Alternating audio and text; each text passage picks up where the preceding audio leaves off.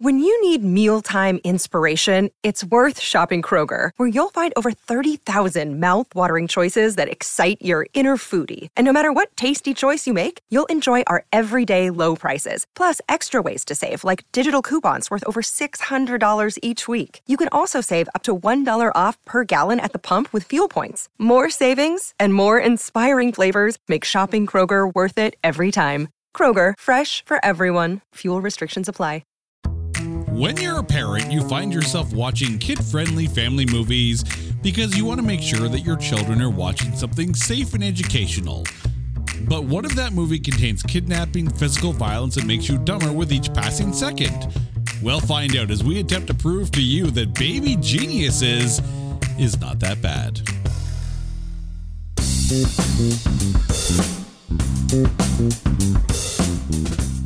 Welcome, one and all, to It's Not That Bad, the podcast that looks for A grades in B movies. Now, there are some films out there that are, how shall we say, infamous.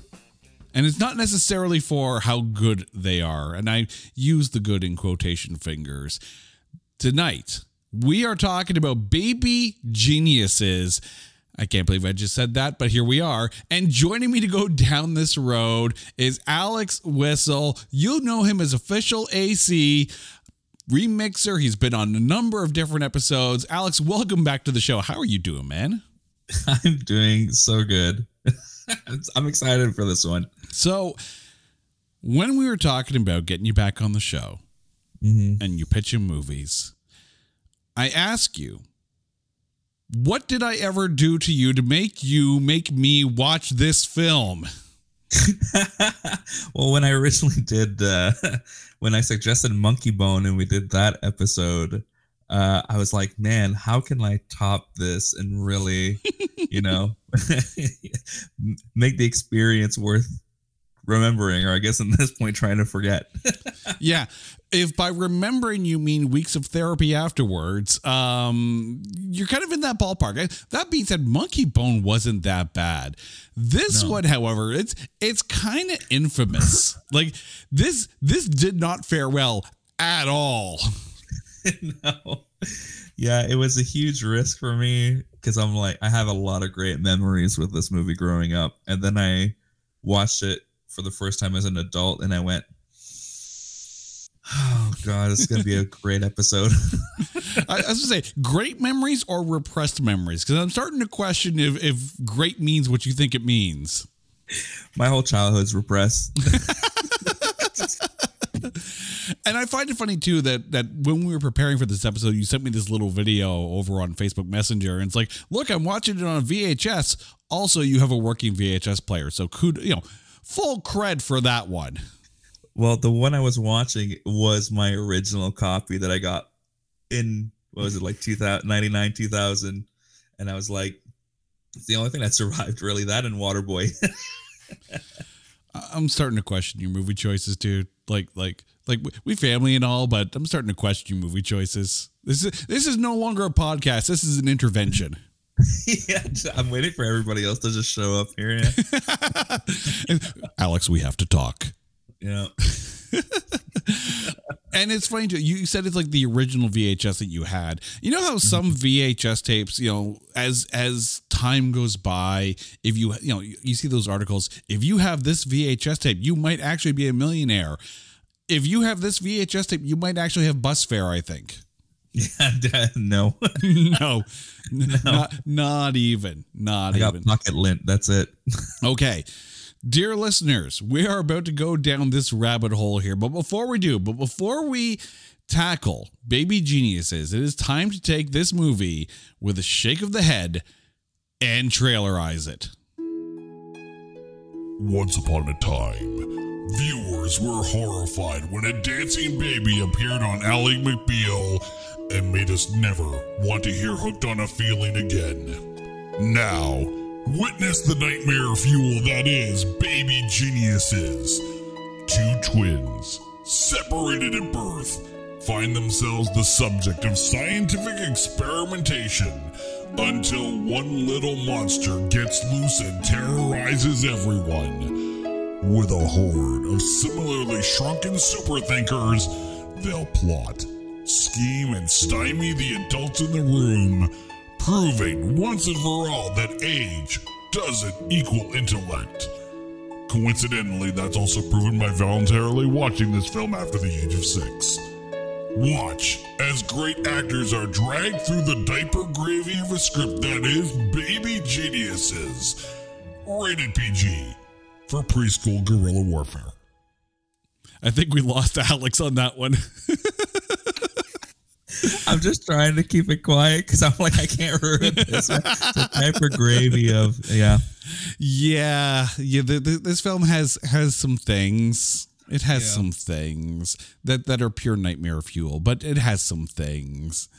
But let's go through this film. The movie stars, and I can't believe I'm actually mentioning these actors, these quality award-winning actors: Kathleen Turner, Christopher Lloyd, Peter MacNicol, Kim Cattrall, Dom DeLuise, Ruby Dee, and Kyle Howard. The movie is directed by Bob Clark. And if you wonder if Bob Clark is qualified to direct this movie, let me just list some of the titles in his filmography, okay? Because remember, Baby Geniuses is supposed to be a kid's film. He directed Porky's, Porky's 2, Black Christmas, and I kid you not, there was a title in there that says Children Shouldn't Play with Dead Things. That was in his filmography. Perfect guy for this one. This is actually the last film of Dom DeLuise's career that was theatrically released. So, a little bit of a tear for that one because it's Dom DeLuise. But this film, on a budget of $12 million, surprisingly, made bank. Domestically, it made $27 million, and worldwide made $36 million. When it was released on the March 12th, 1999 weekend, it debuted at number 5 with $5.6 million. The highest grossing debut that week was number 2, The Rage, Carrie 2, which only made $7 million. The Corruptor also debuted with $5.7 million, so just over Baby Geniuses at number 4. The Deep End of the Ocean also debuted that weekend with $5.58 million, just under Baby Geniuses for number 6. And Wing Commander debuted at number 7 with $5.1 million. By the way, the number 1 movie that week was the second week of Analyze This, and as I'm taking a look at the movies that were released, no Analyze This held on to the number 1 spot. That is a piss poor week of releases. Whew. Yeah, I was gonna say that's a bad time there. I mean, The Rage, Carrie 2, I'd have to go back and watch it, but Wing Commander? Freaking Wing Commander. I've never heard of any of these movies, so other than Analyze This, and I said to myself just now, that's the only one I recognize. Well, coincidentally, the number 3 movie that week, so the only other film in the top 7 that wasn't a debut, was the second week of Cruel Intentions, and it was knocked down to number 3 by The Rage, Carrie 2 by a measly $59,000. So that's how close. Like, it was like an even spread for like the top 7 films.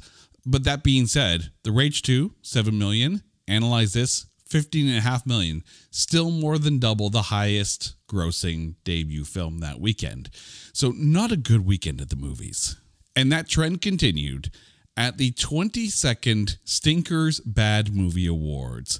It was nominated for Worst Picture, lost to Wild Wild West. It was also nominated for Most Painfully Unfunny Comedy, lost to Wild Wild West. I'm not going to mention one of the awards that it was nominated for because I am against the idea of children being nominated for a bad acting award. We're just not even going to mention it, okay? Because it's not cool. It's not cool. And the Razzies, I think, were right in getting rid of kids being nominated for bad acting awards. So we're not even going to bring that up because they're kids. They're freaking kids, right? Yeah. Now, Bob Clark, not a kid, he won for Worst Director, and the movie won for Least Special Effects. Woo. I'm going to put this out there. Wild Wild West wasn't that bad. No. It wasn't. Like, this movie, way worse than Wild Wild West. And the critics agree with me. Over at Metacritic, this film has a Metascore of 6. Just 6. Single digits. And over at Rotten Tomatoes, the audience score is 25% and the tomatometer 2. 2%. So I ask again, what the hell did I do to you to make me watch this film? I'm so sorry. You're not sorry. You're freaking loving this. But here's the thing. I want to put this movie into perspective here. We know that Super Babies, Baby Geniuses 2, or Super Geniuses, or whatever the hell they're calling it, has a 0% tomatometer. Yeah. But as I was doing the research, I discovered there's more. There are 5 Baby Genius films. 5. The hell. So, for the record, 3, 4, and 5 do not have an official tomatometer. But the audience score, so let's put this into perspective with the audience score. So Baby Geniuses 1, a 25% audience score. Baby Geniuses 2, a 24%. Here's where it gets really interesting.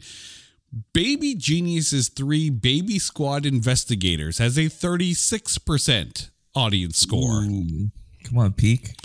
Baby Geniuses and the Treasures of Egypt, and yes, I actually said that, 25% audience score. And this is where I question the movie-going audience. Baby Geniuses and the Space Baby, 60% audience score. They jumped the shark and they literally did Baby Geniuses in Space. Like, I get a sequel. You know, it made money, the box office. I get a sequel. 5? I didn't even know there was 5. I only thought there was 2, so that's great. I mean, to give you an idea, the sequel stars Jon Voight and Scott Baio. That's all you need to know. That's it. That's it. And if memory serves, Jon Voight is in the other 3 as well. So yeah. Yeah. We've already had enough of Jon Voight on this show because we did Anaconda. And yeah. But let's get to the breakdown of this film. And we start with the always lovely Kathleen Turner, who plays Dr. Elena Kinder. Get it, Kinder? They're babies. That's the level of meta we're dealing with this script here. But how was Dr. Elena Kinder for you? I really love that actress. And that was one of the things I first thought of when rewatching this movie. I went, wow, how did this big name get in such a stinker of a movie, you know? I think the character is way over the top for what the movie should be. She's very much like, you'll never stop my evil plan. And, you know, stuff happens to her. And it's just like, am I watching the Looney Tunes? Like, I guess it's supposed to be a kid's movie, but like, damn. You know? I mean, there's the thing. We have to recognize, and you know, if you're watching this, if you're looking for Mensa level cinematic storytelling, you picked the wrong VHS tape. But if you're looking for a family fun adventure, the film does do its best to try to provide. And I think Kathleen Turner understood exactly who this film was for, and that's okay, right? So of course she's going to play it up, right? It's almost like a Disney Channel show type villain. And that's okay for the audience that's going to be watching this. Like, you know, Kathleen Turner, you're right. She is absolutely wonderful. I mean, we're talking about the voice of Jessica Rabbit, you know. So, you know, we're talking about War of the Roses. We're talking about Romancing the Stone. We're talking some good quality acting. Oh, yeah. It's a kids film. It's a family kids film for when parents want to stop watching cartoons. So, of course, she's going to play it up to that level. And I think she kind of hits it there. No, I totally agree.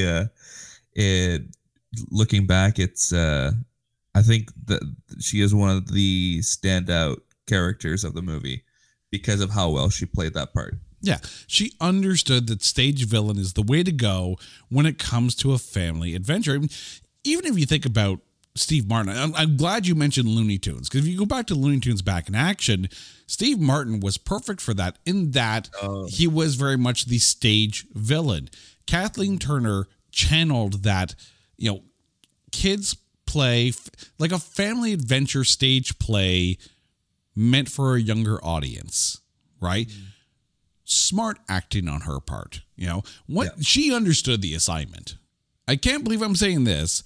Christopher Lloyd as Heap. I mean, a paycheck's a paycheck, but how was Christopher Lloyd for you? I think casting Christopher Lloyd in that small of a role was both great and a huge mistake. Like, it's Christopher Lloyd, obviously I know him best for the Back to the Future movies, being the main character, the drive of those movies. So to see him be on the poster, the promos, even the movie, like the actual box of the movie, he's barely in the movie. Yeah, it's interesting when you have an actor of that quality, right? And that caliber and that name recognition. Like, let's be honest, it's 1999. Christopher Lloyd is still absolutely name recognition. Yeah. And I think he approached the role, I think, very well, in that he didn't try to match Kathleen Turner's bigness in the role, for lack of a better term. He was subtle. He was evil, but, and again, in a kid-friendly kind of way. Like, it was very, very selective in when he used his emotion, and the way he would just stare at the babies and trying to analyze them. Like it was a smart way in that he played well off of Kathleen Turner. Mm-hmm. Me especially, when there's this scene where they're in the lab and he's pacing the room and the main baby Sly is also imitating, and they lock eyes, and Christopher Lloyd, all he had to do was snap his fingers and those kids knew that he meant business. So when you say that he played evil, like, that is, he was that evil villain. Yeah. I mean, here's clearly a doctor who has been playing mind games with these kids since they were born. And keep in mind, in the film, they're supposed to be about 2 years old. So it's, that's how long they've been continuously and constantly under surveillance and scrutinized and analyzed, 8 Ways from Sunday. So yes, it's a power position for Heap. And again, the fact that he does it in a very screen villain, if Kathleen Turner is the stage villain, Christopher Lloyd is definitely the screen villain. Everything is in nuance and subtlety as opposed to grandioseness and in your faceness. Very much so. Yeah. Like, Kathleen Turner was projecting to the back of the theater, whereas Christopher Lloyd was bringing you into the screen. And you get very different villains. But that's so much better than when you had a movie like Batman Forever and you had Jim Carrey and Tommy Lee Jones trying to both out decibel meter each other. Yeah, I definitely agree there. I like that analogy, that comparison, because Kathleen Turner and Christopher Lloyd are just those characters. The way that they played it is just the perfect marriage of how you basically want that evil duo to be like, so.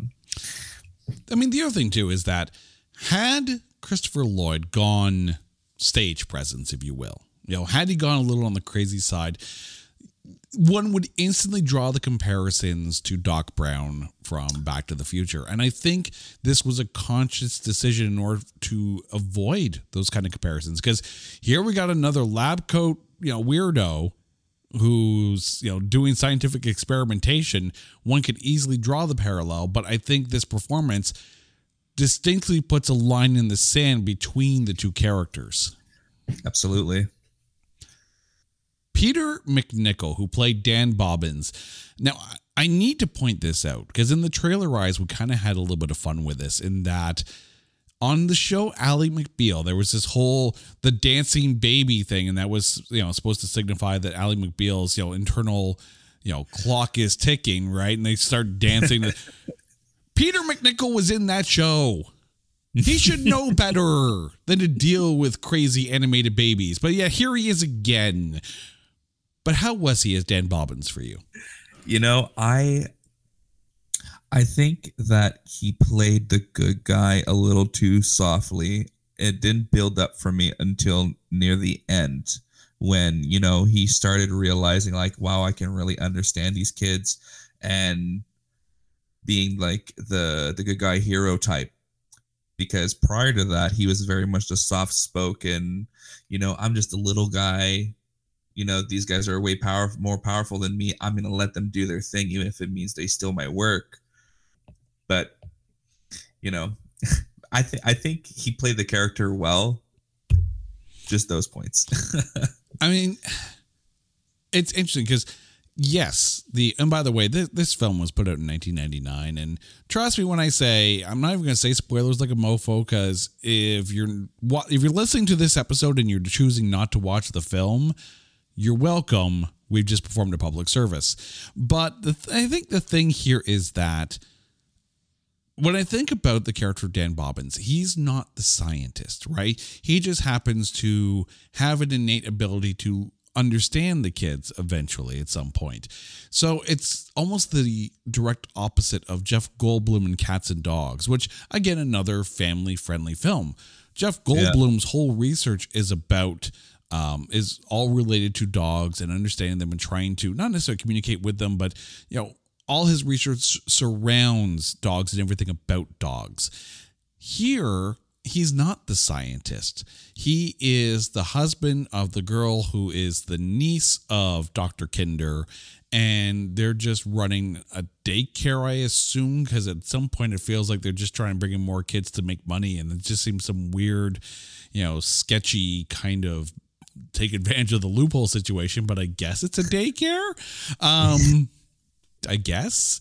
But the thing is, though, it makes sense that he's dialed back a bit because, of course, his wife is the niece of Dr. Kinder. So, of course, he's not going to want to upset the apple cart because I guess they're getting some money from this Baby Co. type company. Like, it makes sense that he doesn't want to upset that apple cart. He wants that assistance. He wants those funds in order to be able to provide for his family and keep the daycare open. It makes sense. Mm-hmm. But if the whole premise of analyzing these kids is to understand their thought processes and use that malleable mind to, I don't know, it's never really understood beyond let's analyze kids and see if they're super geniuses. Aside from karate experts, apparently, I didn't know when that was part of it, but regardless, here we are. And yet here he is, Dan Bobbins, and has the ability to understand the kids. You would think that might be more interesting. Let's dissect Dan. How can he understand the kids? That seems like the smarter research. Yeah. Well, it's funny that you mentioned that. One of the dialogues at some point in the movie, he's trying to talk to, I guess his employees, the other people that also sort of work in that house, and he's like, it just feels like a language that I used to speak, and I'm slowly remembering what that language was and decoding it myself rather than, Kathleen Turner's character using computers and technology to decode, right? I'd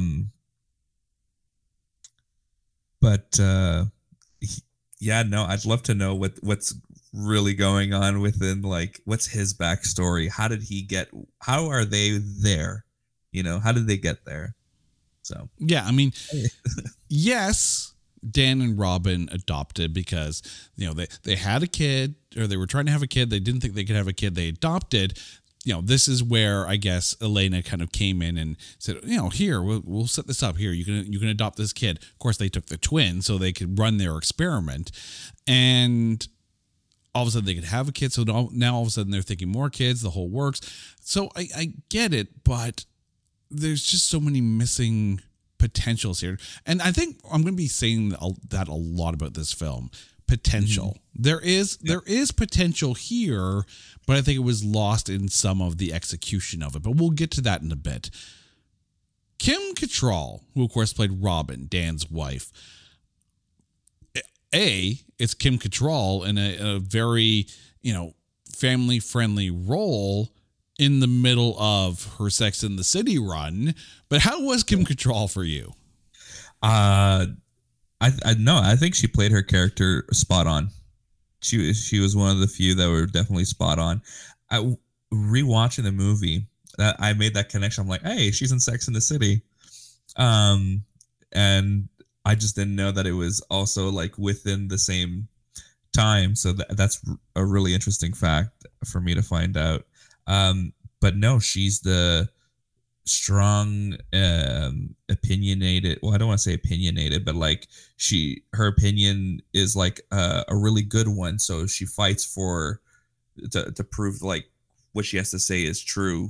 Like she always had like a really bad feeling about her aunt, and come to find out it wasn't really her aunt, So, seeing that like strong female lead is really good, especially like in the 90s where, anytime that you would see a strong female lead, it would be in a rom-com or something like that. There wasn't too many.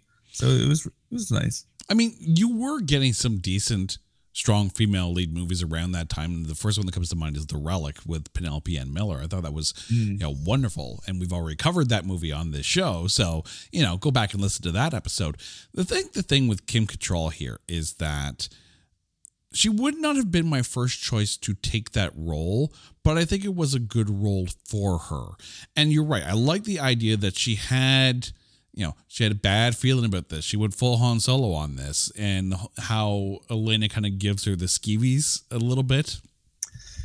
But that being said, it also puts her in a position that this is her aunt that is helping provide for them and giving them the ability to run this daycare and doing a lot for them from behind the scenes. So you're there and you accept the help, but you're not exactly happy that you're accepting the help because you're breaking out in hives every time you're around her. So, it's there and it's set up. So the payoff at the end of the film, and I'm not going to tell you what happens at the end of the film, but the payoff at the end of the film actually works for Kim Cattrall in this. Mm-hmm.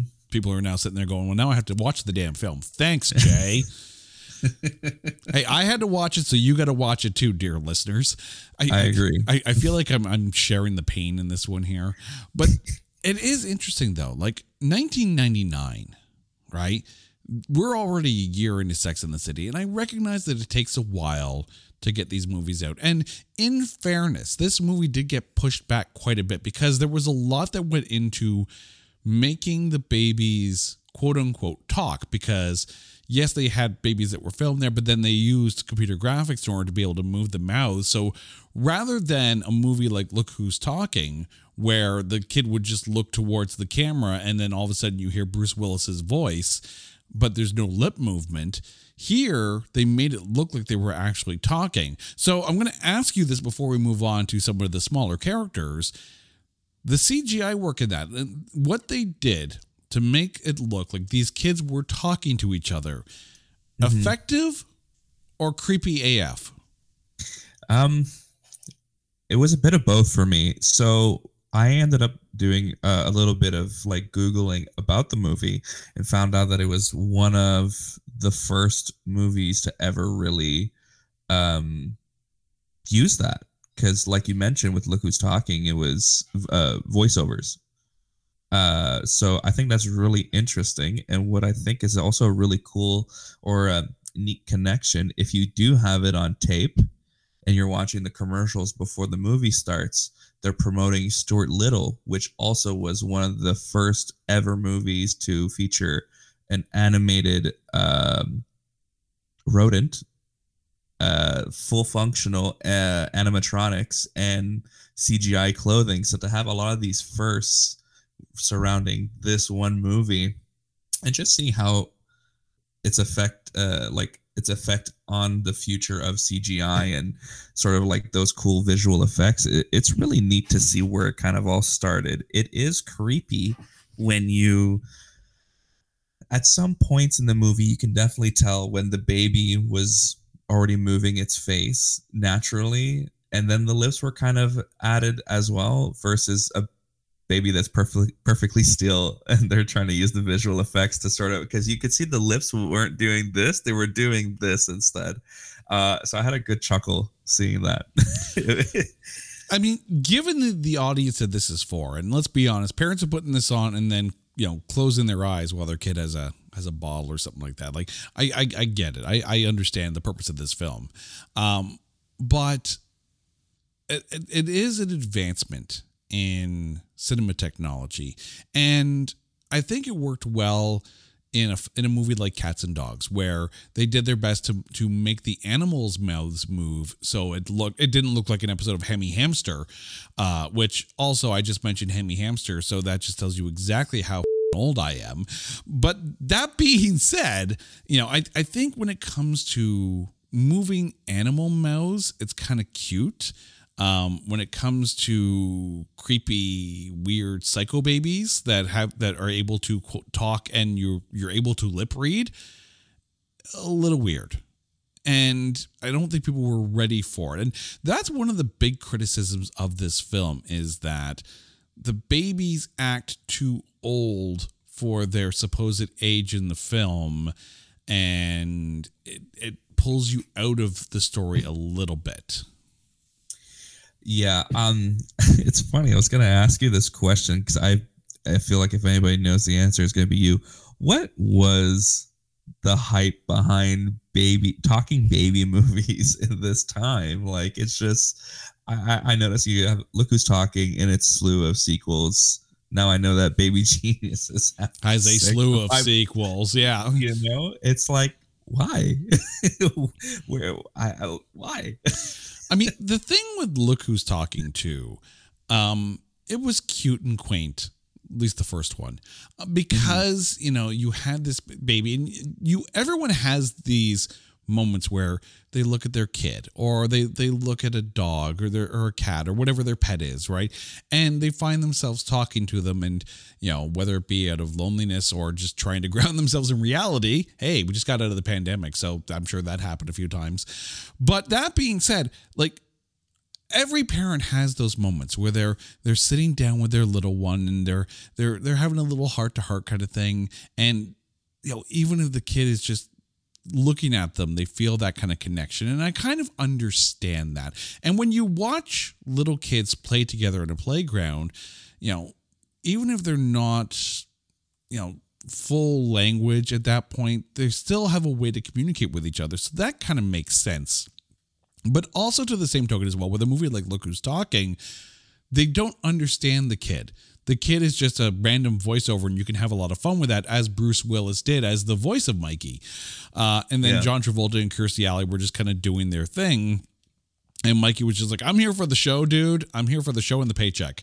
But here, they're observing kids because there's this whole idea that, you know, young children's minds are so malleable that they're able to come up with ideas and thought processes and solutions to problems that people who are a little bit older and their minds aren't as flexible aren't able to come up with. And there's a fascinating storyline in that very concept alone. But I think this movie got bogged down with the slapsticky humor, as opposed to solidifying the plot and the reasons why Dr. Kinder and Heap are studying these children, because that whole process gets lost while the kids are off disco dancing and doing whatever the hell they're doing. That right there is one of the best examples that you could give about the potential of this movie, right? You have a fantastic idea of, you know, like about these kids communicating and whatnot. And then for this movie specifically, some of them have, you know, super talents like karate and puzzle solving and whatnot. Like it would be cool to see a not so kid friendly version of this, you know? Well, I mean, you take a movie like Strays that was out in theaters last year, and, you know, you have characters like the narrator dog who are sitting there and, you know, clearly evil in their mind, yet they're still a cute dog. So that kind of makes sense. And I mean, like, it's a movie trope, you know, like the dad who's trying to get their act together and just try to do the right thing for their family, and they're sitting down in the kid's room and telling all their woes to this kid who's not going to respond because they're a little kid, and then someone's like watching from the door or listening from the hall kind of thing and having the tear moment. And I can name you a million movies like that. Jersey Girl, like, seriously, like, you have those moments, right? But here it's the thought that these kids actually do have high intellectual, or at least malleable thought processes that they're trying to tap into, but it never really goes beyond understanding or trying to understand how they communicate with each other, rather than put them in some kind of Vulcan thought workshop or sweatshop, for lack of a better term, and put these complex problems in front of them to see if you get the whole infinite monkeys solution, where, you know, put them in front of typewriters and eventually you get Shakespeare. We don't have that here. And you could, and would have made it make sense a little bit more. Instead, it's just a, you know, kids rule the world kind of comedy, which is okay in itself, but, you know, streamline it one way or the other. You can't walk down the middle of the road. No. Dom DeLuise, who's an absolute gem, as Lenny the handyman around the daycare. How was he for you? I really love that character. It's so funny. At the time, I didn't know who he was. And then once I was doing a little bit of research after watching it for this, I saw who he was. I saw his slew of filmography, and I'm just like, wow, like this is insane. I love his character. It's almost giving me the same connection I had when watching Hagrid. You know, you got this big bearded guy. He's lovable. He knows how to interact with these kids. He also has a bit of that like slapstick-esque delivery to his character, which I really like, because they also have that slapstick-ish like Three Stooges moment with Sly. And I'm like, was it good? Not as good as Lenny, you know? Because like, you know, it's just watching almost like a master go at work. You know, he had really good delivery.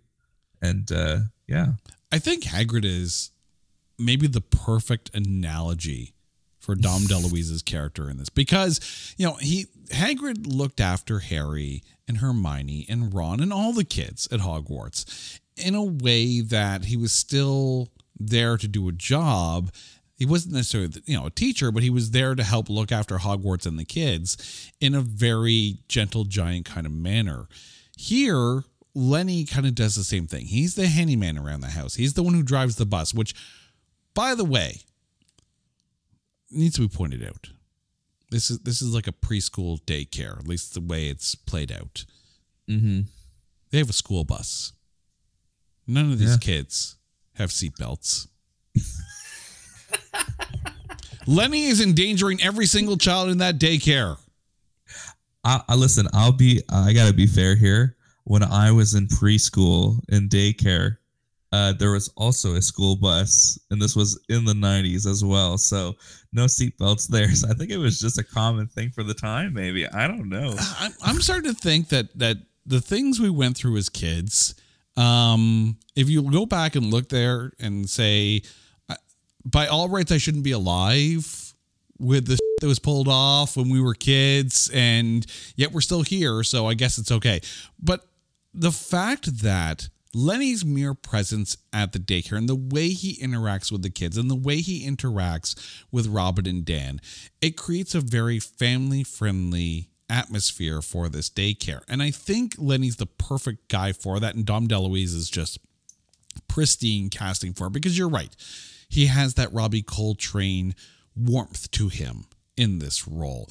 He was necessary. He was absolutely necessary. I just wish you had more moments with Lenny playing with the kids and the kids talking to him, but him not understanding them. So that would, in essence, emphasize that the kids are smart and they talk to each other and they have their own language. But B, it makes Dan's ability to understand the children even more effective, because Lenny, who's there with them all the time, can't understand them.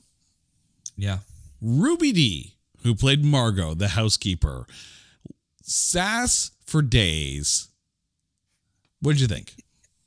I love that character. It's so funny. When I finished watching a movie and I was going through, and then I clicked on Ruby Dee's Wikipedia page. I believe it was a picture of them younger, and I went, "Is it that lady from Star Trek?" No, it's not Nichelle Nichols.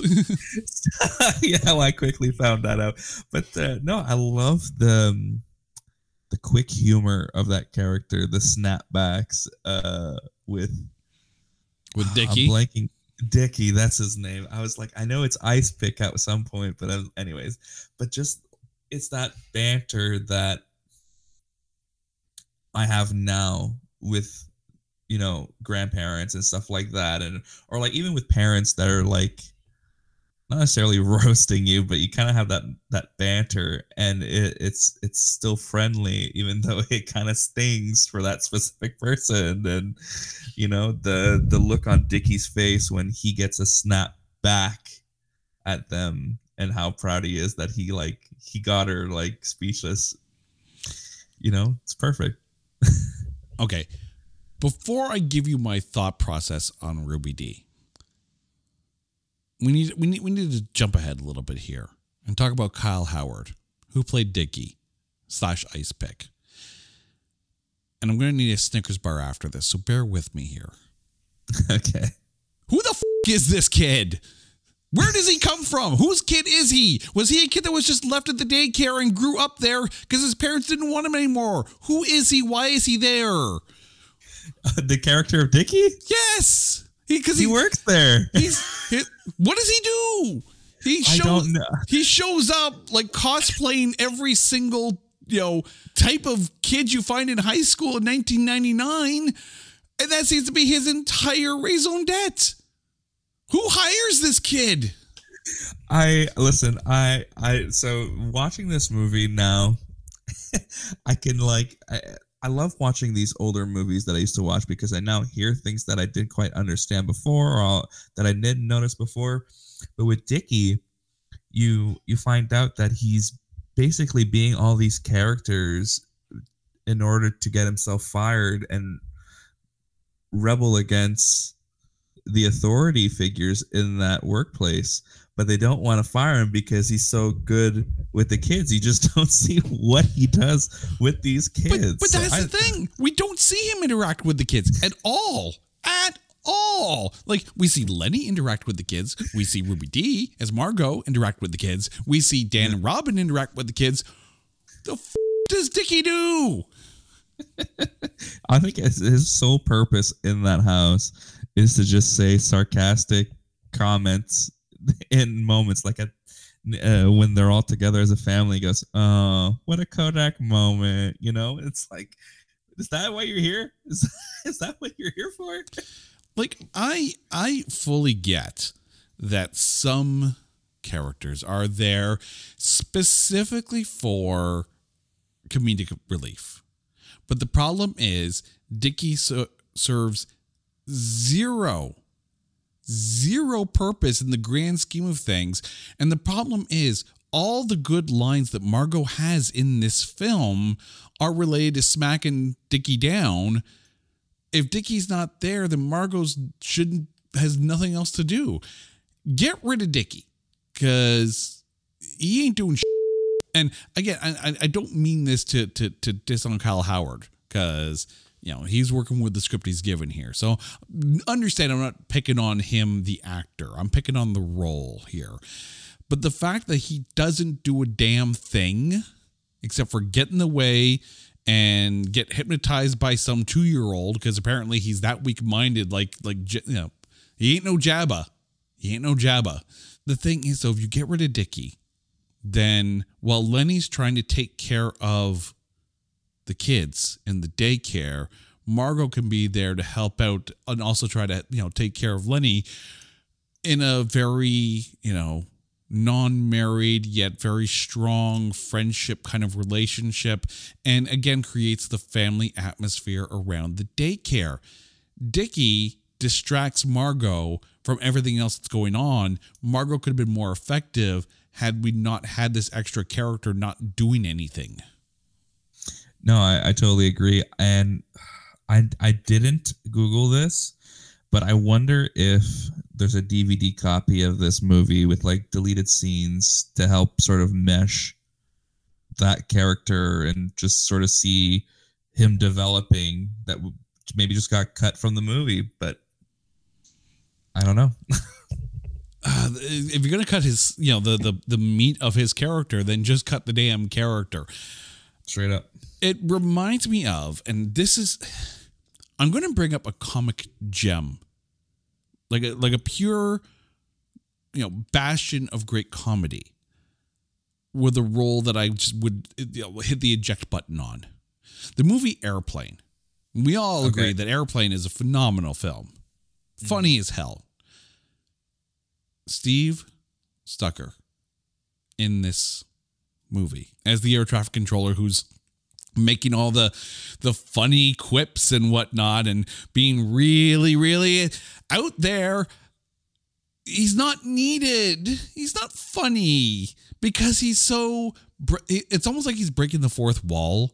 And while everyone else is taking this very seriously, he's, doing almost like vaudeville style kind of bad comedy. And it feels forced and shoehorned.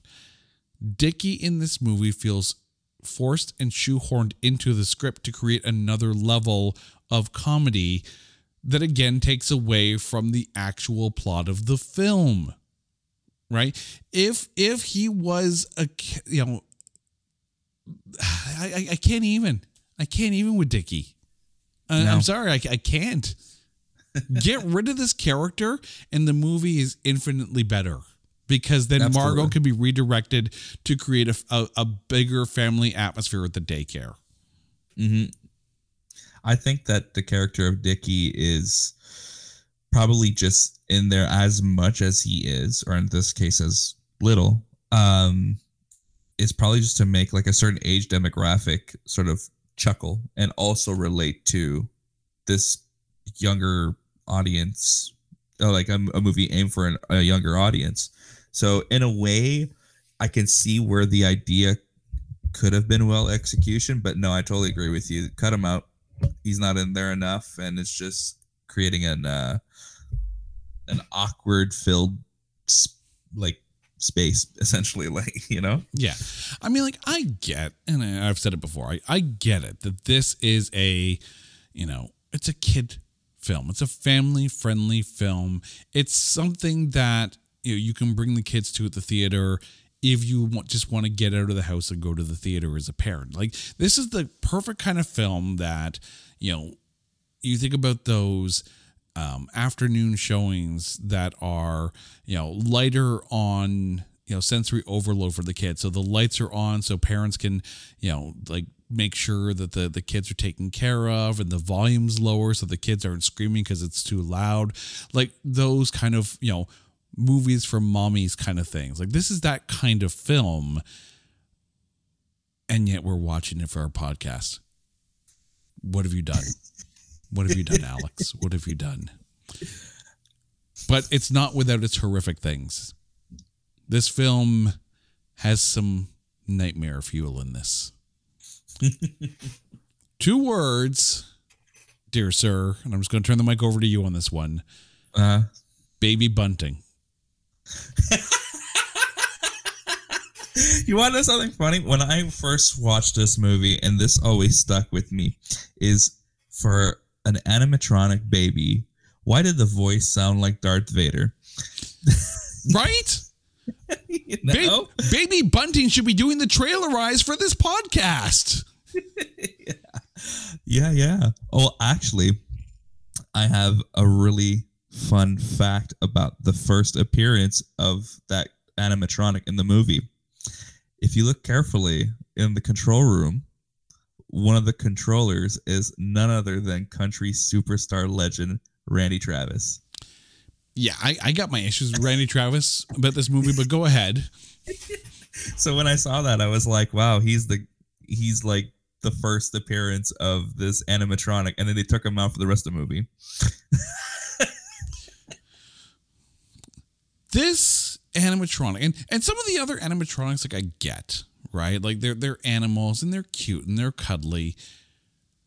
Baby Bunting is a horrific nightmare, gigantic baby with the face of a freaking Italian mob boss. And you're right, walking around like, happy to meet you, like, ah. all the human animatronics in this movie, especially during the action scene where they all come to life. They're the Santa Claus, the elf, and all that stuff. Nightmare fuel. Right? Nightmare fuel. Like, this is, I can't even begin. They're literally caricatures pulled out of someone's nightmare, slapped onto a robot, like, and set loose on people. It feels like they snuck the cameras in after Doctor Who finished doing their Christmas special and said, let's take all the villains and monsters and put a bunch of babies in there too. Yeah, right. Because that's what kind of feels like.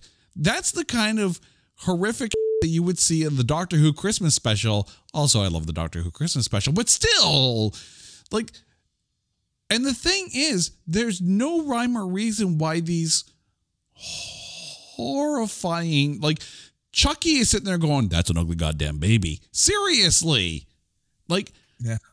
If these animatronics were used to induce reactions by the baby so they could monitor brain patterns, then you have a reason to have this gigantic walking Rob Zombie stage prop. I would love to see that, by the way, live. Oh, dear God. Dear Rob Zombie, please find Baby Bunting and have him on stage with you. You will terrify your entire audience. That's so metal. But still, like, again, you have the pieces in place in order to be able to make this whole concept of studying children in their most malleable mental states in order to understand their brain patterns and figure out how to enhance maybe adult thinking patterns. Again, the pieces are there.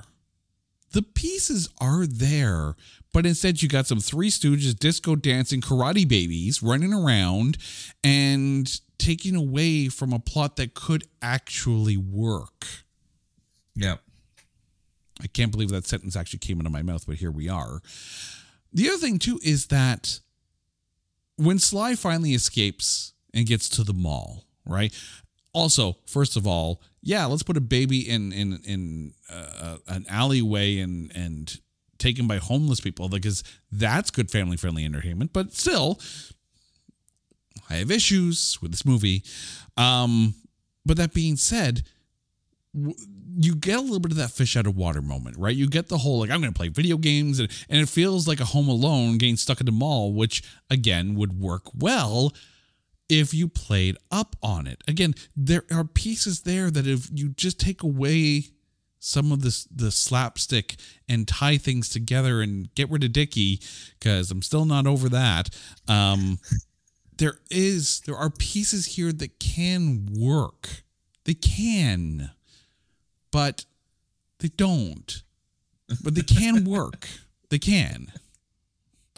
But as you're watching this now, and as we're talking about this and flushing this out, I get that there are 5 Baby Geniuses movies out there.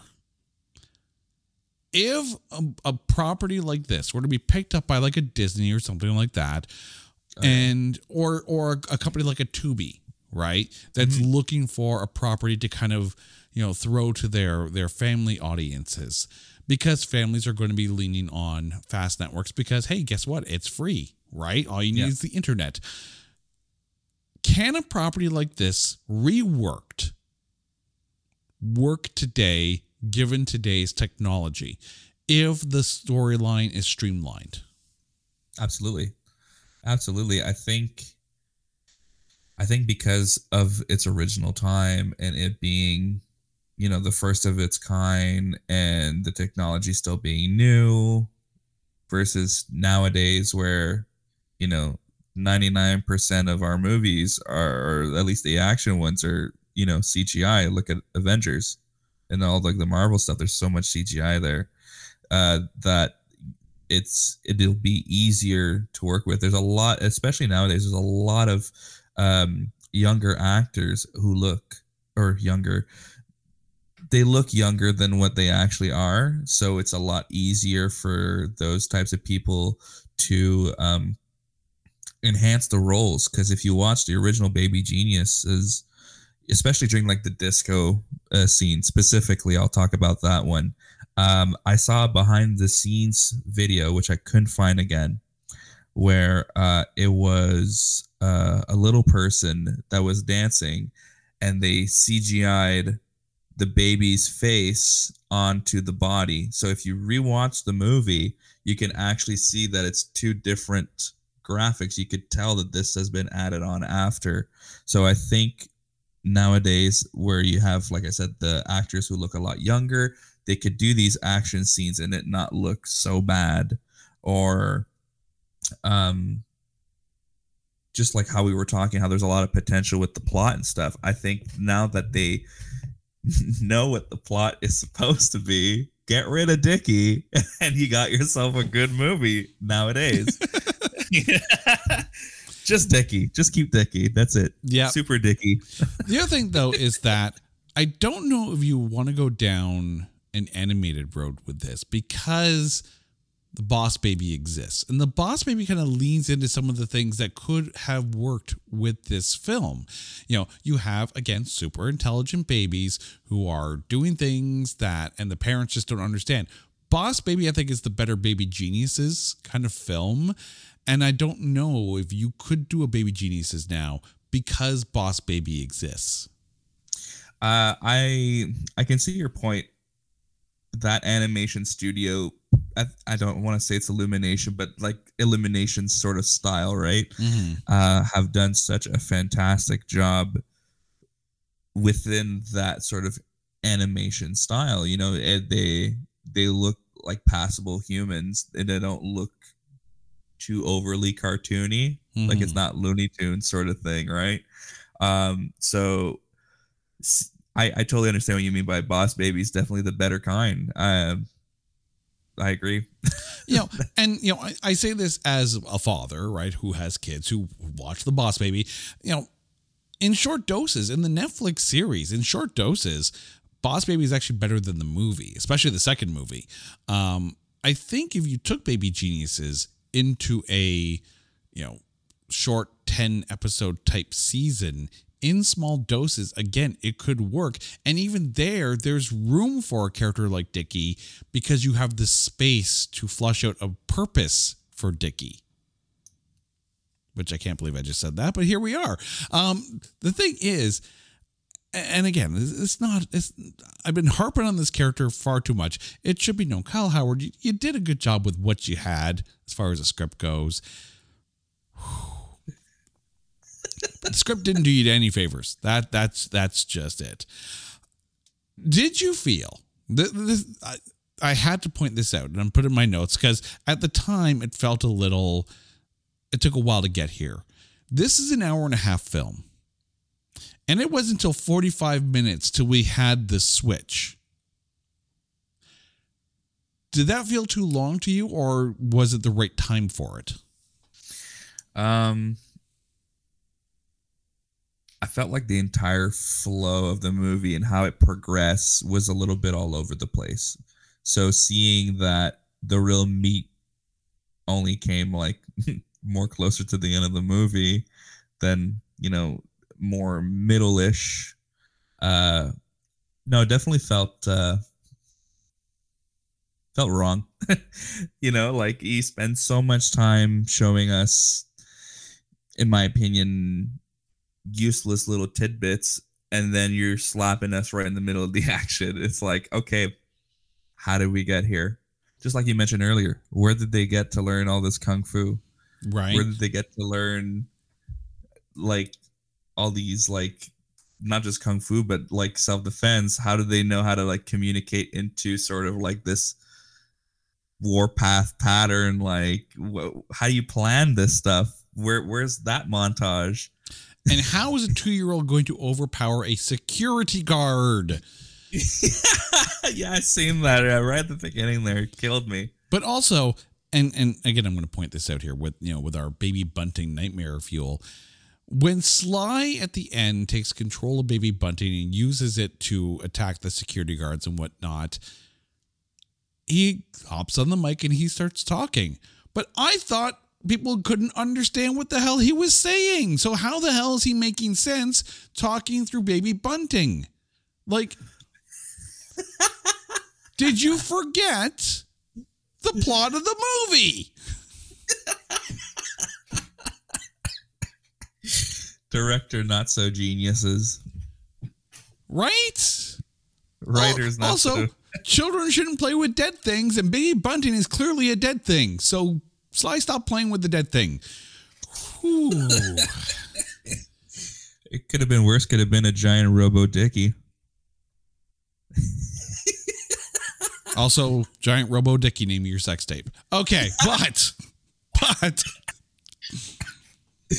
I think we broke Alex here because I'm just paying you back for making me watch this film.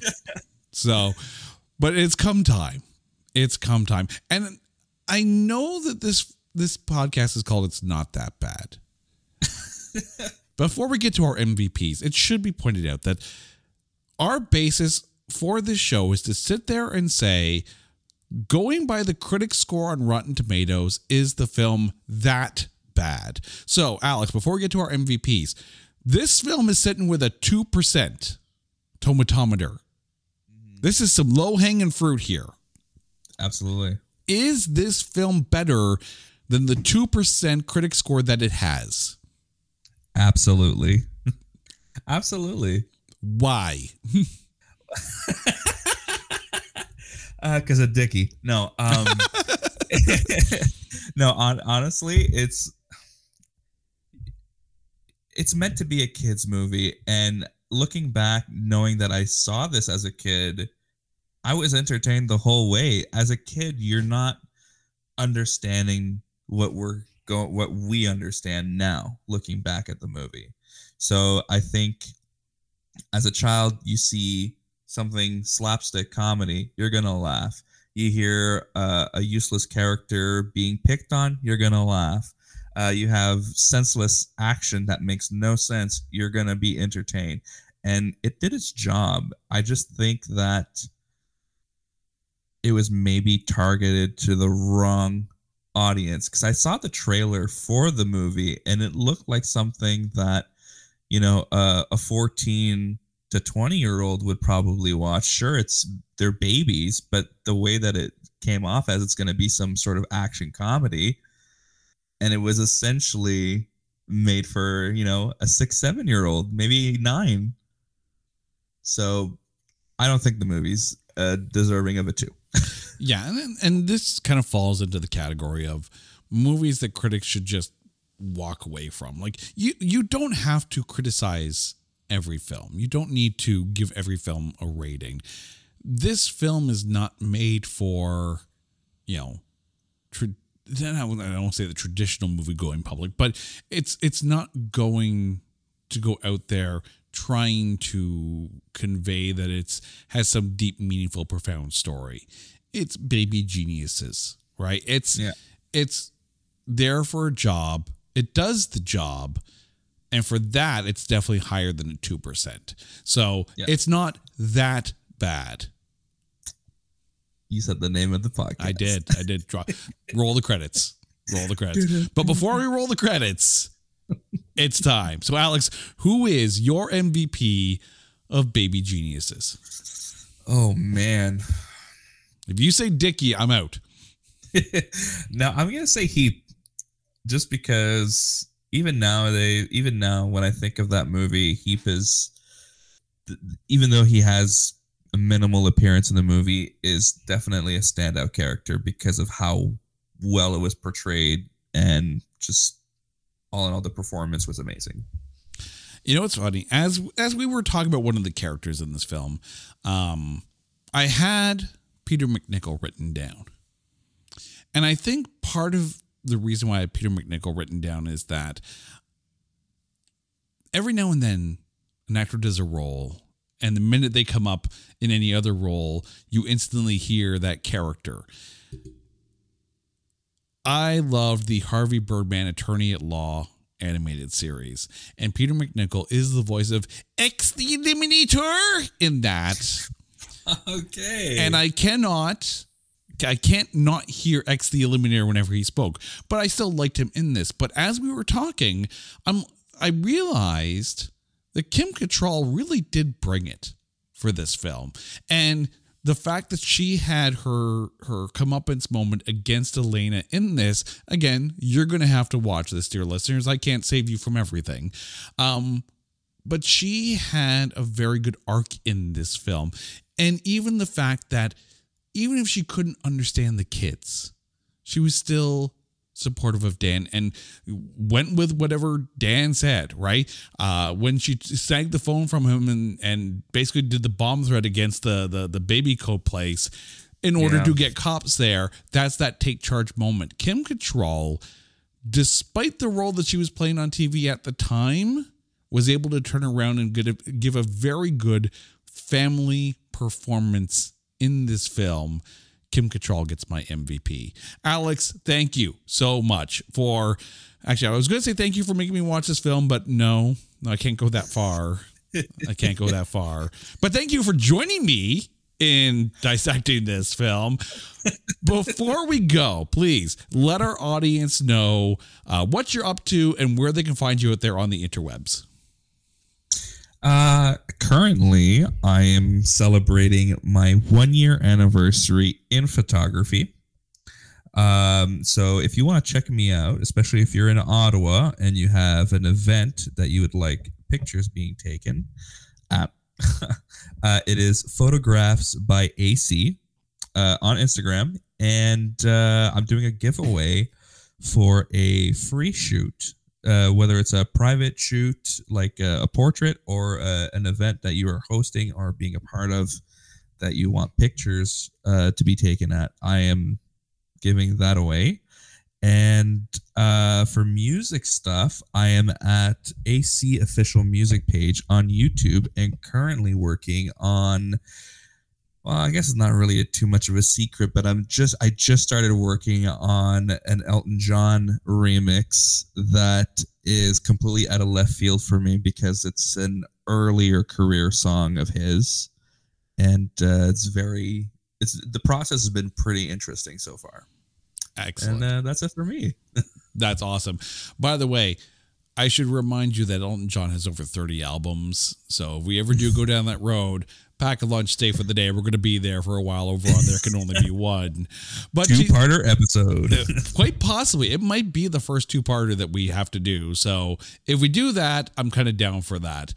But thank you. And to you, our listeners, thank you for listening to this episode of It's Not That Bad. Now, you guys know the drill. If there is a movie out there that you think is unfairly maligned or is just so bad that there is no way in Baby Bunting that we can find anything good to say about it, hit us up on social media at Not That Badcast, or go to our website at notthatbadcast.com. And while you're there, make sure you check out all of our shows, including the brand new Spin Shuffle Skip over on the There Can Only Be One channel.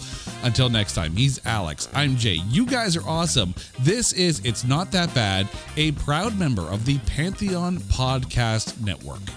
Take care.